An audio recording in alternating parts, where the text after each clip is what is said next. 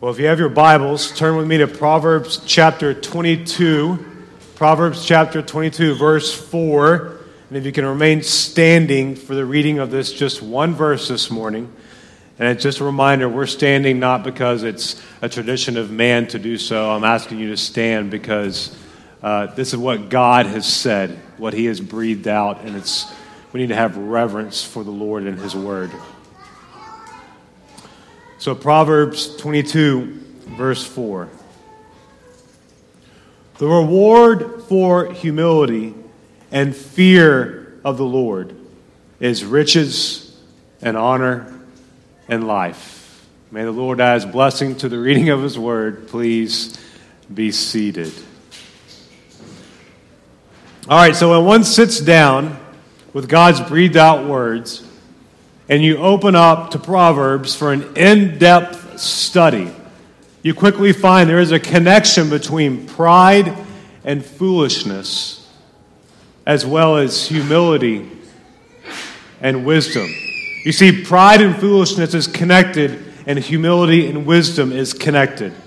One of the telltale signs is that those who are wise receive criticism and look at their way of life, and they ask themselves the hard questions, while the one who is prideful will not listen to criticism, they will not examine their life, and they will not have close relationships for the purpose of their friends asking the deep questions that need to be asked. Humility exists within the life of the one who fears the Lord.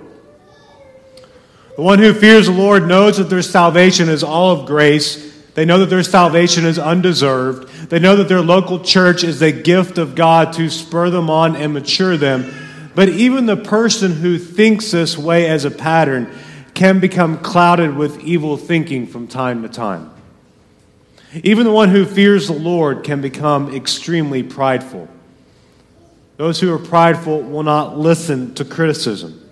Many who are prideful are disciplined in attaining knowledge, but they fail in applying of that knowledge for the glory of God in their life as well as the local church. Those who are prideful refuse to change because of a myriad of reasons. Some falsely believe they have arrived, while others are terrified of change, believing that they don't deserve it, thinking that their past choices should define them instead of the grace of God. The most prideful people in all the world are also the most foolish, for they don't believe in God. Psalm 14, verse 1. But even Christians don't believe that even Christians don't believe that God is who He says He is all the time. Scripture says you and I stumble, and we stumble in many ways. As I talk about humility based upon the verses in Proverbs this morning, we all need to remember that in this life, we need not just correct doctrine or right thinking, but we also need righteous living. It's orthodoxy leads to orthopraxy. Right doctrine leads to right practice. Right thinking leads to right living, but we need both.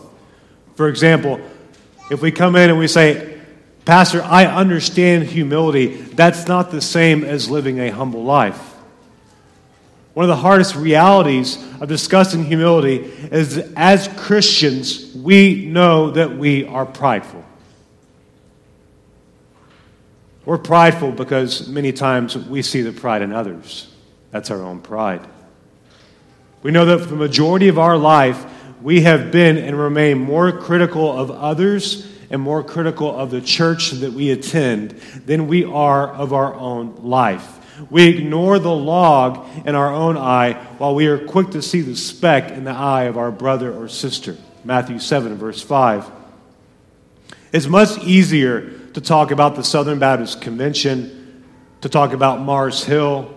It's much easier to talk about John MacArthur and other Christians and other churches than it is to talk about our own life. We will talk about brothers and sisters in Christ, even using the words, I'm not wanting to gossip, but you need to hear this. Even at times, we might bring up prayer requests for the purpose of gossip and not really asking for prayer. We are prideful people. We speak much about what we don't like, what we are upset with, what needs to change, and we talk too little to God and others about our many, many sins. To quote my favorite preacher, Paul Washer, it's much easier to talk about theology than it is to talk about the own sins in my own life. A great example of this could have been last week's sermon. We might have verbalized last week's sermon was great or that last week's sermon was extremely horrible, while never asking ourselves, am I a man or woman who multiplies wisdom? In fact, pride is so rooted in some of us that we enter week after week ready to listen to the Word of God, ready to sing, ready to say amen, not just ready and willing to submit to it because change is not on the table for us right now. The gospel tells us something, but the gospel also does something. The Word of God is living and active. Do not be deceived that hearing is the final stage for your maturity. When conviction comes, precious saint, do not suppress it. Repent and love the Lord. So this morning, as I talk about humility, this is where I want your mind to go. When you hear the word humility, I want you to think about Jesus Christ. Think of the Son of God coming from the glories and perfect comfort of heaven to this fallen creation to die. Think of the life of Christ, how he came to serve and not to be served. And when you hear the word pride, I want you thinking of nobody but yourself. You. Don't think about other people. Don't think about your spouse, your coworker, your neighbor. Look at your own life and see where you are puffed up, not pleasing the Lord. See your lack of gratitude to the Lord, your high thoughts of yourself, your low thoughts of others, and your vain idols. Proverbs 22, verse 4, the reward for humility and fear of the Lord is riches and honor and life. So when the path of Lady Wisdom is walked, you walk with humility. Riches, honor, and life are found in the daily grind of living for Christ. So let me give you a few definitions of humility. Humility, a freedom from arrogance that grows out of the recognition that all that we have and are comes from God. To make low, to bring low, a deep sense of one's moral littleness, modesty, meekness, gentleness. Humility is a submission to God. Stuart Scott defines humility this way. Humility is the mindset of Christ, a servant's mindset, a focus on God and others, a pursuit of the recognition and the exaltation of God, and a desire to glorify and please God in all things and by all things He has given. You see, a humble life is not about you. A biblical humble life lived out is about the Lord and His glory.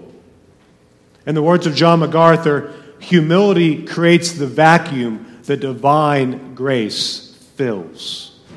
Humility creates a vacuum that divine grace fills. The reward for humility and the fear of the Lord is riches, honor, and life. Yet even in the church, humility is sometimes seen as the same eye that the society views it, as something wrong. Humility is revealing a weakness. Humility is something that is undesired. Yet Jesus said the least is the greatest, while the society teaches the first is the greatest. Church family, we are weak, and we need the Lord. Jesus Christ was and is humble. Therefore, we need to image Him and be humble. Our mind and life is to conform to His teaching and example. James 4, verse 6. It says, God opposes the proud, but He gives grace to the humble. So what is pride? Pride is an excessive preoccupation with self and one's own importance. one's own achievements, one's status, or one's possessions. This sin is considered a rebellion against God because it attributes to oneself the honor and glory that is only due God. It's a fundamental attitude of self-sufficiency. Stuart Scott put it this way: pride is the mindset of self. It is a master's mindset rather than that of a servant. It's a focus on self and the service of self, a pursuit of self-recognition and self-exaltation, and a desire to control and use all things for self. C.J. Mahaney says, pride is when sinful human beings aspire to the status and position of God, refuse to acknowledge their dependence upon God, a contending for supremacy with God, and a lifting up of our hearts against God.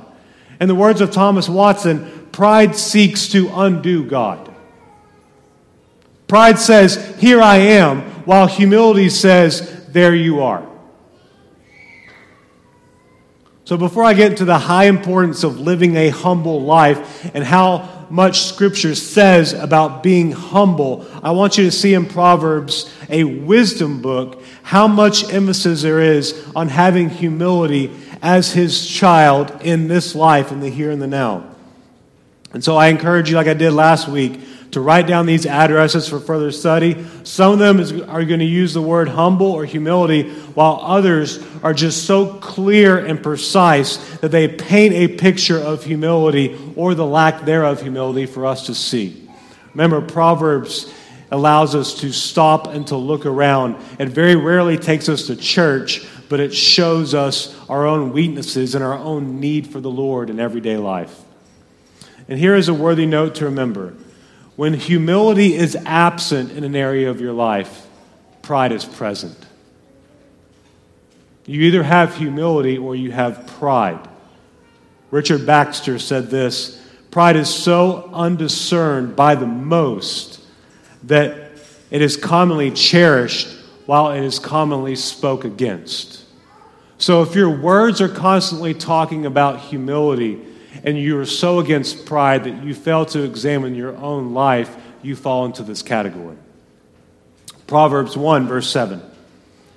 The fear of the Lord is the beginning of knowledge. Fools despise wisdom and instruction. Proverbs 3, 5 through 8. Trust in the Lord with all your heart, and do not lean on your own understanding. So do you see the pride? In all your ways acknowledge Him. He will make your path straight. Be not wise in your own eyes. Fear the Lord and turn away from evil. It will be healing to your flesh and refreshment to your bones. Proverbs 3, 11 and 12. My son, do not despise the Lord's discipline or be weary of His reproof. Many times we continue down the path of pride because you and I do not accept the Lord's discipline that He is giving to us. So our life is on repeat, constantly learning about what the Lord wants us to learn. Proverbs 3:34. Toward the scorners He is scornful, but to the humble He gives favor. Proverbs 11, verse 2. When pride comes, then comes disgrace, but with the humble is wisdom. Proverbs 12, verse 1, whoever loves discipline loves knowledge, but he who hates reproof is stupid. Proverbs 12, verse 15, the way of a fool is right in his own eyes, but a wise man listens to advice. Proverbs 15:33, the fear of the Lord is instruction and wisdom, and humility comes before honor. You see that all over Scripture, by the way. Humility comes before honor. Humility comes before honor. A pride person wants the honor without being humble. Proverbs 16:5, everyone who is arrogant in heart is an abomination to the Lord. Be assured, He will not go unpunished. Proverbs 16:18 and 19, pride goes before destruction, and a haughty spirit before a fall. It is better to be of a lowly spirit with the poor man than to divide the spoil with the proud. Proverbs 18, verse 12, before destruction a man's heart is haughty, but humility comes before honor. Proverbs 21, verse 4, haughty eyes and a proud heart, the lamp of the wicked are sin. Proverbs 25, 6 and 7. Do not put yourself forward in the king's presence or stand in the place of the great, for it is better to be told, come up here, than to be put lower in the presence of a noble. Proverbs 25, 27. It is not good to eat much honey, nor is it glorious to seek one's own glory. Proverbs 26, verse 12. Do you see a man who is wise in his own eyes? There is more hope for a fool than for him. Proverbs 29, 23. One's pride will bring him low, but he who is lowly in spirit will obtain honor.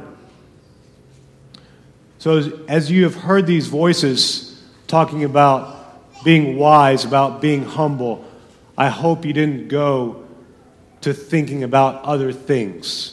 Isn't it so easy that we can think about the pride of this world, the pride of individuals, the pride of those we know? Think about your own pride. Proverbs makes clear that humility is of great importance, and yet humility is rarely spoken of anymore.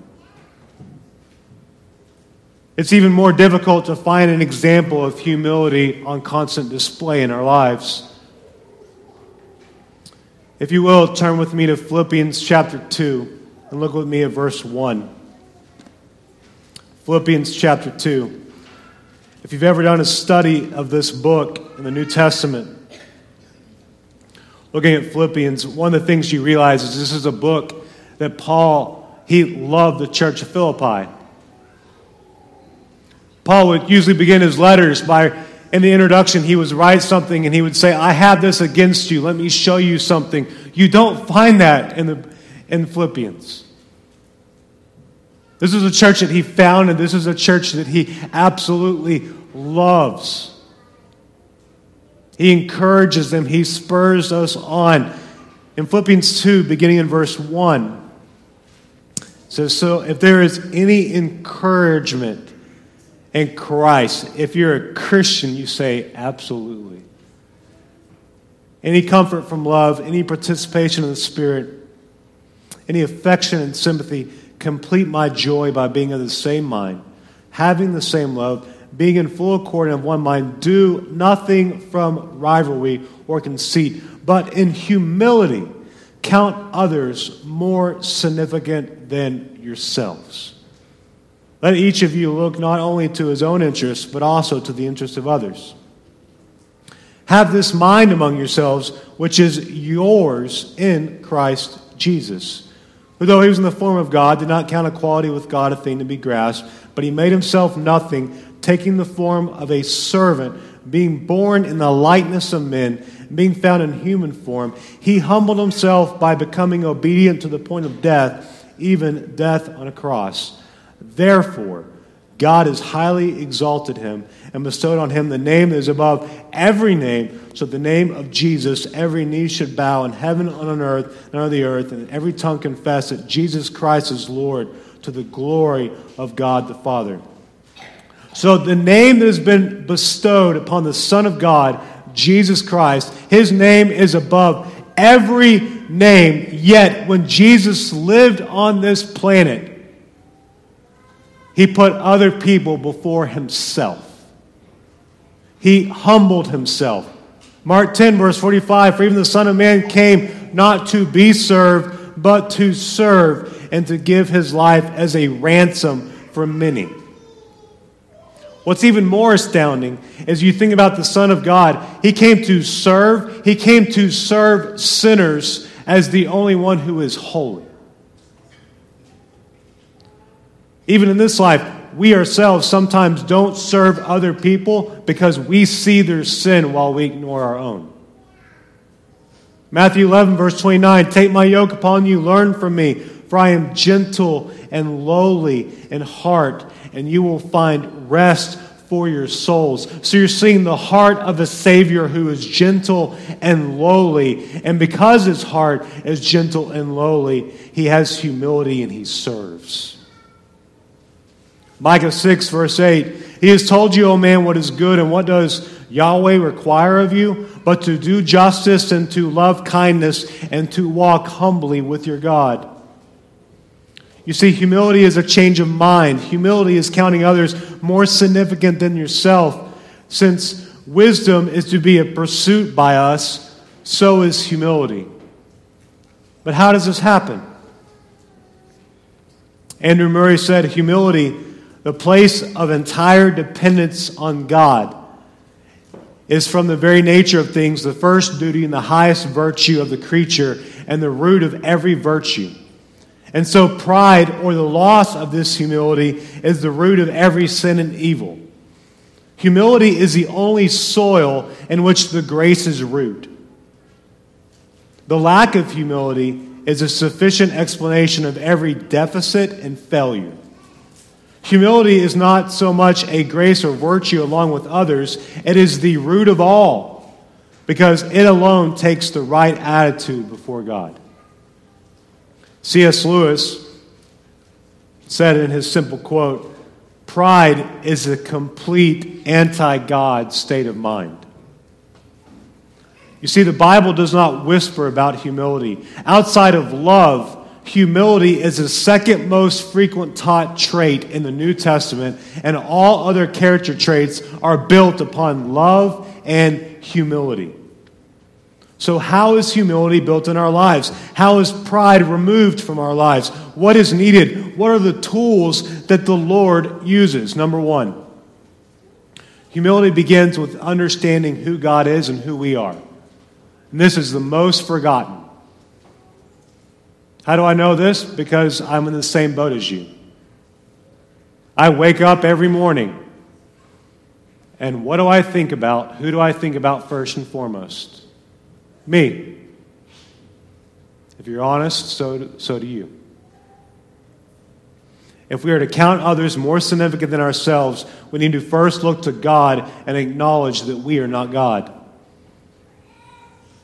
It's like everything going on in our world. A few weeks back, I said, you and I do not need to know everything that's going on. We just need to know the Lord. Knowing the Lord is enough.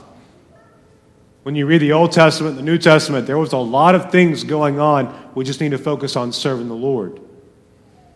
If we are to count others more significant than ourselves, we need to first look to God and acknowledge that we are not God. We need to know His greatness, His holiness, that He is a cut above us and above all. That without God, you and I wouldn't be here. Without Jesus Christ, salvation would not be possible. Without grace, without faith, we wouldn't be saved, and we wouldn't be able to praise the Lord or please the Lord. Humility begins with understanding who God is and who we are. Number two, humility requires reverence. Humility requires reverence, a reverent fear of God. We understand who God is, and we respond with how we live before Him. You see, it's not enough to know who God is. That's just knowledge.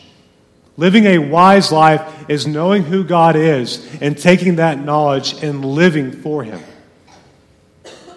It's known as coram Deo. It means living before the face of God. That you're living this life day in and day out through the discipline of your children, through the hard trials at work, through the noisy neighbors that you have. You're living this life realizing that you are living before the face of God, seeking to please Him, to honor Him, to glorify Him, and to live for Him. That requires humility.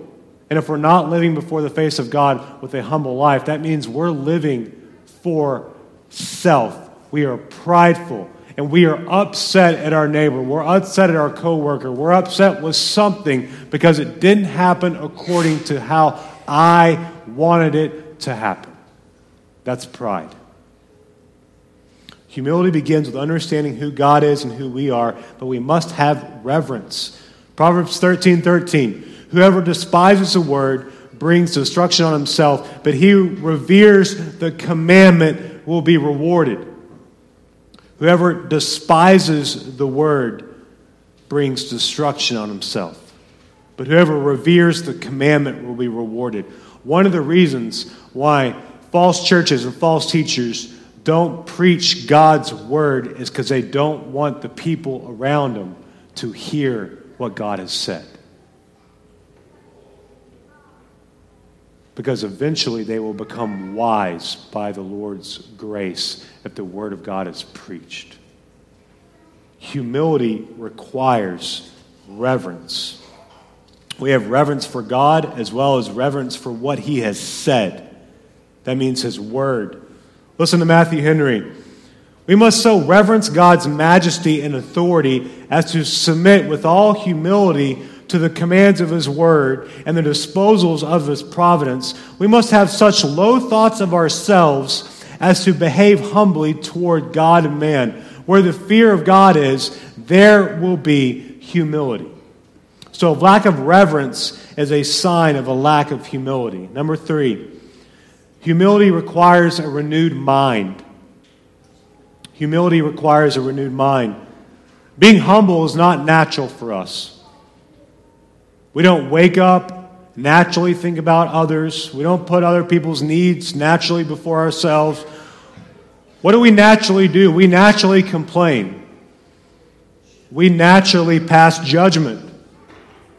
I was listening to a movie, and it made me just laugh with my kids this weekend. And he says, man, my hobby, I do that hobby way better than that. And the person asks, what's your hobby? Oh, I'm just a natural person at judging.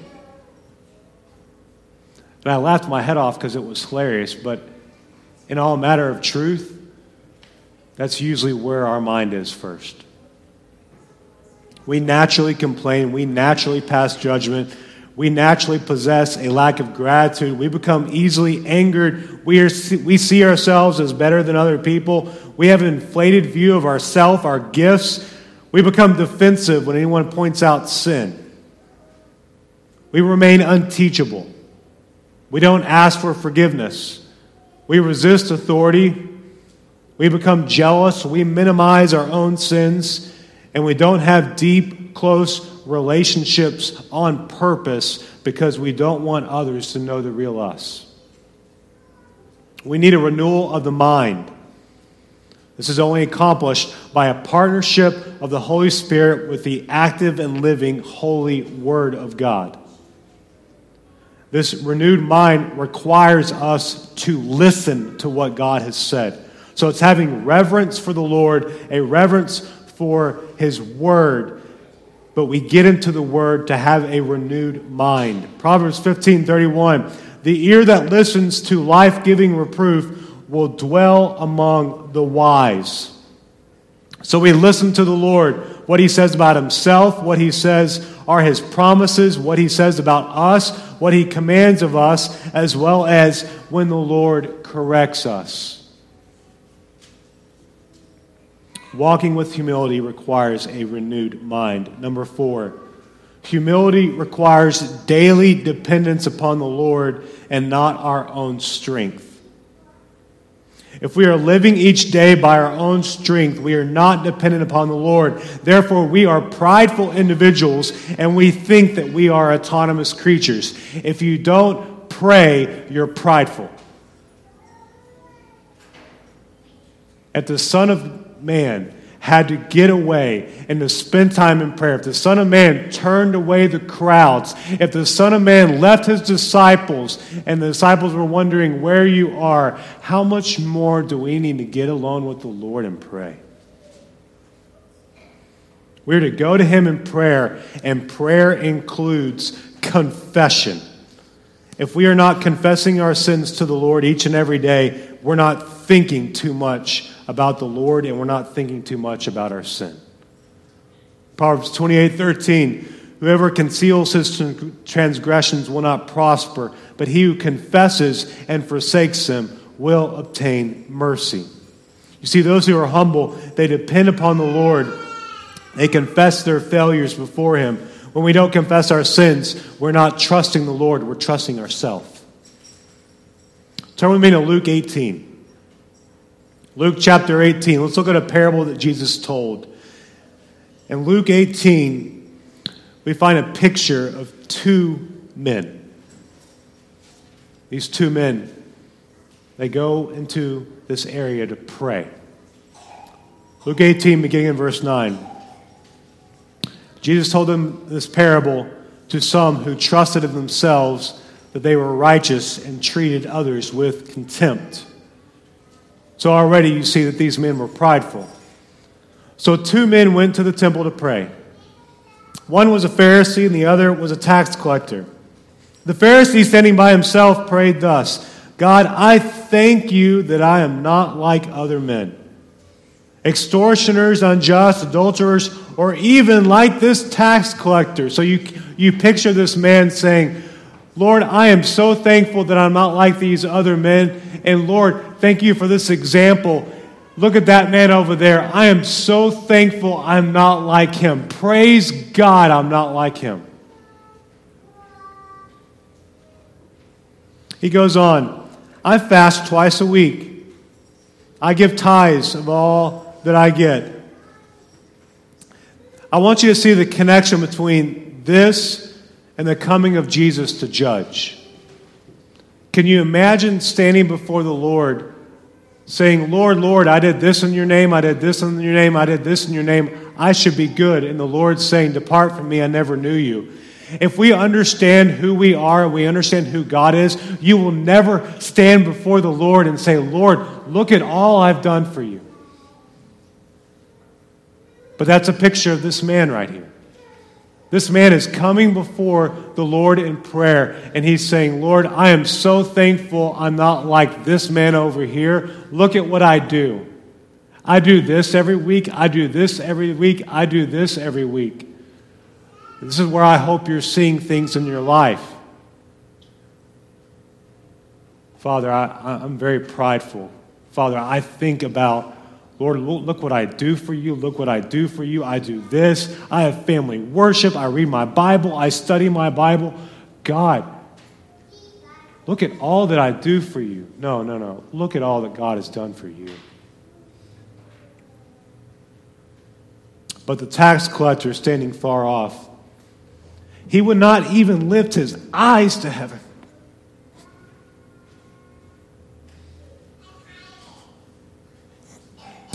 He beat his breast saying, God, be merciful to me, a sinner.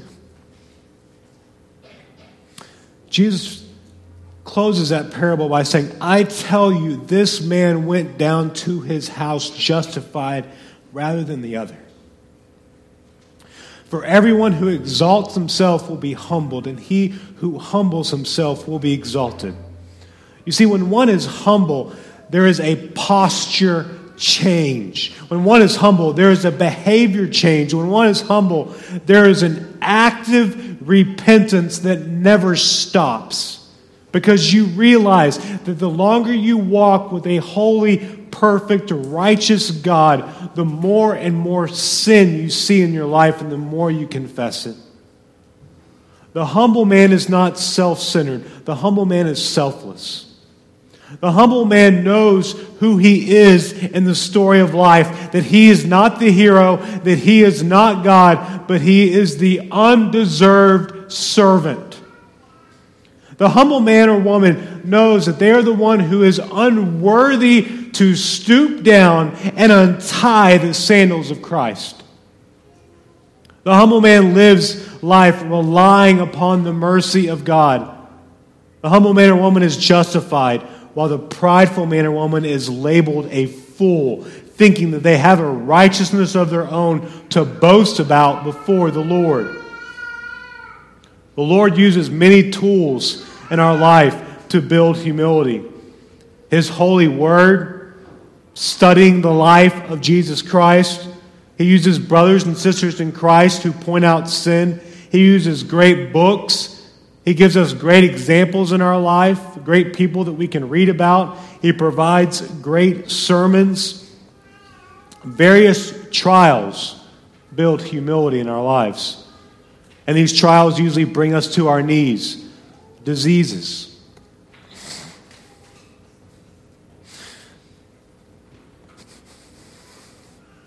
Death of a loved one. Persecution. Job loss. Addictions. Adoption. Loneliness. The list goes on. Matthew 23, we find the greatest among you shall be your servant. Whoever exalts himself will be humbled. Whoever humbles himself will be exalted. So the greatest men and women in this world are those who humble themselves before the Lord, and they humbly serve Him as well as others. You will never find a humble man who doesn't serve anybody else. When a man is not serving somebody else, he's serving his own pride. Isaiah 66, verse 2, "But this is the one to whom I will look, he who is humble and contrite in spirit and trembles at my word." So as a Christian, the best way to remain humble is to remember. Remember what? I'm so glad you asked. Remember that you have received God's grace. You remember the gospel. You remember the cross of Christ. You remember His body and His blood, His complete payment for your sin. You remember His death and resurrection. You remember your depravity and His grace and reaching down into the deep well of sin which encompassed you, and He brought you up by His grace to yourself, giving you a new heart and calling you His own. John Stott said, "At every stage of our Christian development and in every sphere of our Christian discipleship, pride is the greatest enemy and humility is our greatest friend." You see, the path of humility is a path of Lady Wisdom. It's not our path. It's not about us. It is listening to the Word of God and applying the Word of God as His children for the glory of God. Pride and the glory of God, they do not mix well. In our life, we need humility if we are to please the Lord. So if we are to remain humble, we need to remember God's grace. If we are to remain humble, we need to pray and confess our sins before the Lord. If we are humble, we need to serve. In all the Gospels, Matthew, Mark, Luke, John, if you read and you study, Jesus did nothing for Himself. He did not think one time about Himself above others. In fact, when people were asking Him questions, Jesus Christ Himself responded, "I'm here to do my Father's will." When He was confronted in the garden as He was praying, how did Jesus respond? "Not my will, but your will be done." So you have an attitude of serving. A humble man or woman, they will encourage others daily. They will count everyone as more significant than yourselves. They will count their annoying neighbor, the guy on the soccer field who cusses during practice, the coaches when they get into a fight. They will count their spouse who's not loving them as more significant than themselves. And the fifth one that we struggle with is they will also talk well of others. Gossipers are not humble. That's pride overflowing. Those who are humble, they talk well of others. 6, they recognize their daily need for brothers and sisters in Christ. They develop close relationships because they know that they need it. They know that others need it, and they're humbling themselves, thinking about the glory of God. Deep friendships, encouragement, accountability. They need rebuke. James 5, verse 16, it says, "Therefore confess your sins to one another and pray for one another that you may be healed. The prayer of a righteous person has great power as it is working." Think about this in the context of James 5, verse 16. "Therefore confess your sins to one another." That's the church. Be around other brothers and sisters in Christ. Confess your sins. Ask for forgiveness. Confessing your sins before the Lord and with a brother or sister, this keeps you humble. This is why accountability is a must in a church. So if we remain humble, number 1, we remember God's grace. Number 2, we pray and confess our sins before a holy God. Number 3, we serve. Those who don't serve, they're prideful. Even when you are old, some of the greatest servants in this world have been in their 80s and 90s because they're ready to meet the Lord, number one. And number two, they've come to the conclusion in their spiritual maturity that this life is not about them. They serve. They get it. Number four, those who are humble, they encourage others daily. They count other people more significant than themselves.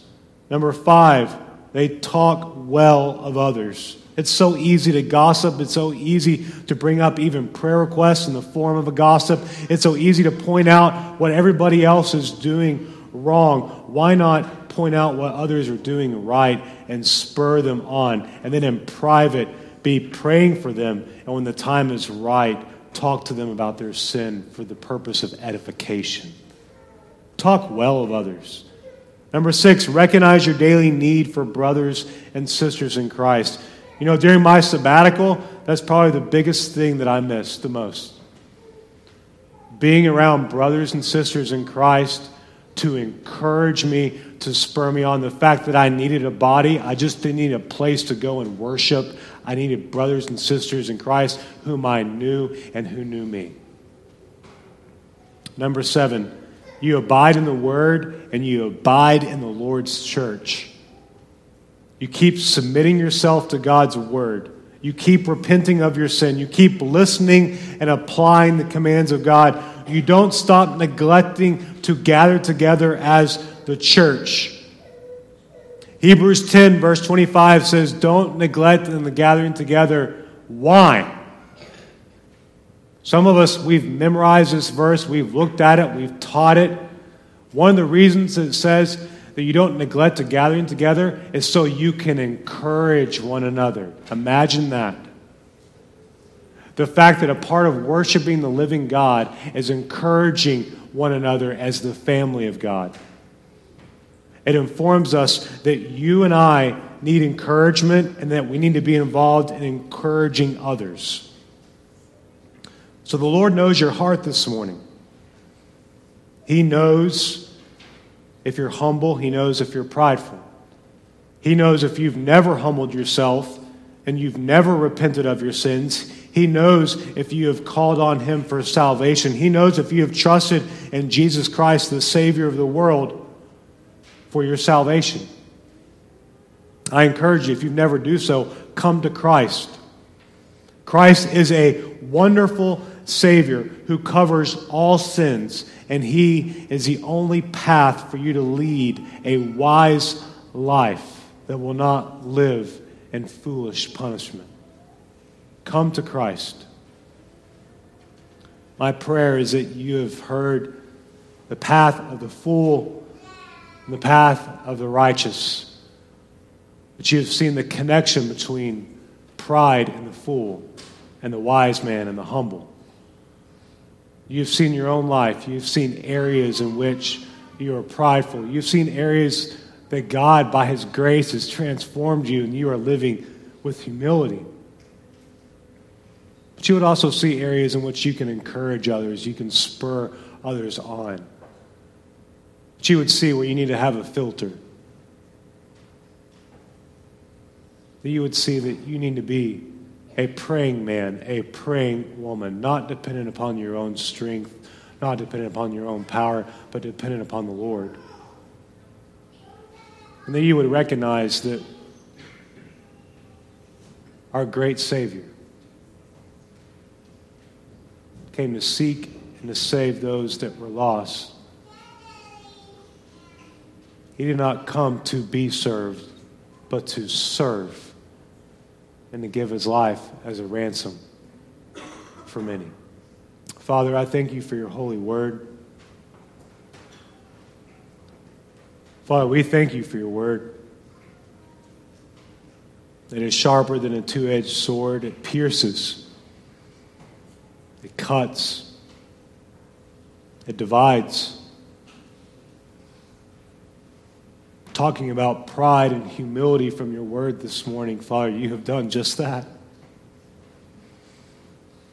You have cut, You have pierced, You have divided, You have showed us our sin, our rebellious hearts. You've showed us how often we think about ourselves and how little we think about you and others. How we put ourselves first. At the failure of putting you first. You've showed us our deep thoughts of serving self rather than serving others. You have done what your word and spirit can only do. You have convicted us of sin, of righteousness, and judgment. But praise be to God for us who have found Christ, because you have raised us from that pit when we were dead in our sin. You have called us to yourself, Father. You have given us grace and mercy, that there is rest found in your Savior. And for those who are lost this morning, who are still proud and arrogant, who believe that they are autonomous creatures, Father, would you convict them of their sin and draw them to yourself? Father, would you humble them? Bring them to the truth, Lord, that they were conceived in sin, born an enemy of you. And without Christ, they are helpless and hopeless. But with Christ, Lord, we have everything that we need for this life and the next. Father, thank you for your grace. Thank you for your word. Thank you for sending a Savior. Lord, thank you for our health. Thank you for allowing us to gather together this morning to worship you, to sing praises to you, to hear your word being read and sung. Father, thank you for the gift of friendship and accountability in this body. Thank you for your spirit that is here and is moving and is active as we gather together. Father, continue to reveal our sins to us today, this week. And I pray, Lord, as your children, that we would humble ourselves before you, submitting ourselves before you, declaring, Lord, that we are your servants, here to do your will, here to serve you and to please you. Father, tear down our kingdoms that we are building, and we build yours. It's in the name of Jesus Christ I pray. Amen.